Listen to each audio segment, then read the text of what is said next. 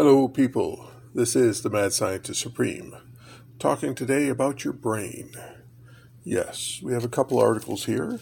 One from Science News, August 1st, 2020. How exercise keeps old brains fit. Now you'd think, okay, that's an interesting article on exercise. Not to me. Liver enzymes help boost memory, mouse study hints. See, it's not the exercise, it's the effects of the exercise. Certain chemicals released by your body, by your liver, help your brain. And exercise helps your liver release these chemicals.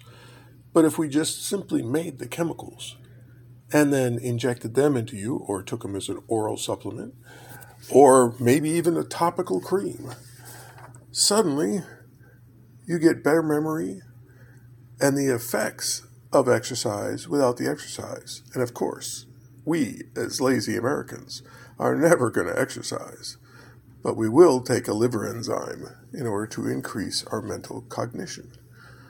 So, check that article out. And then we got another one here from Science Magazine, 26 June 2020, page 1408. Hope grows for targeting the brain with ultrasound.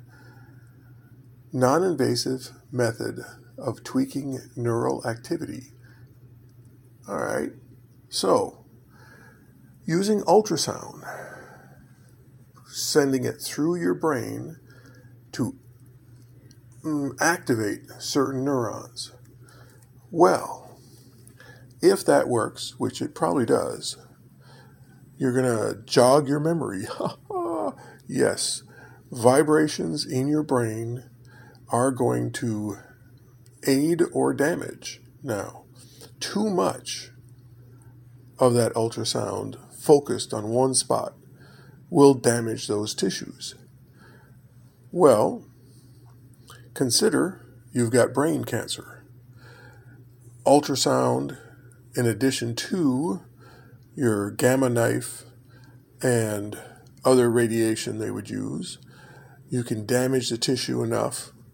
Well, you might be able to cure some brain cancers that are currently inoperable with ultrasound, very able to focus in very small areas. But on their lower doses, ultrasound stimulates certain areas of the brain. So, let's say you're studying the piano and you're practicing the piano. Well, using people that play the piano, find those areas of the brain that are most active, and then target those areas with ultrasound in a very low dose so that it doesn't damage the tissue but massages it, energizes it. So those areas become more active. So it makes it easier for you to learn the piano and other things. You want to learn math. You want to learn this or that. Whatever subject you're into, we can take the people that are real experts in those areas, measure their neural activity during those activities, and then put that in you and stimulate your areas while you're learning that subject. And you'll be able to learn it faster and better. And of course, now how would you make money with that?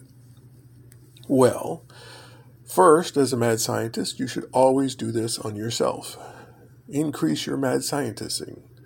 Then, you want to open like a summer camp. You have 10 kids that want to learn the violin, or their parents want them to learn the violin anyway. Well, you do the studies on violinists, go in there, have the kids wear this thinking cap, as you'll call it, and stimulate those areas while they're learning the violin. And they will learn much faster and be much better at it. And of course, we had talked earlier about using magnetic fields in order to decrease activity in other parts of the brain. So, let's get those brains active. This is the Mad Scientist Supreme, signing out.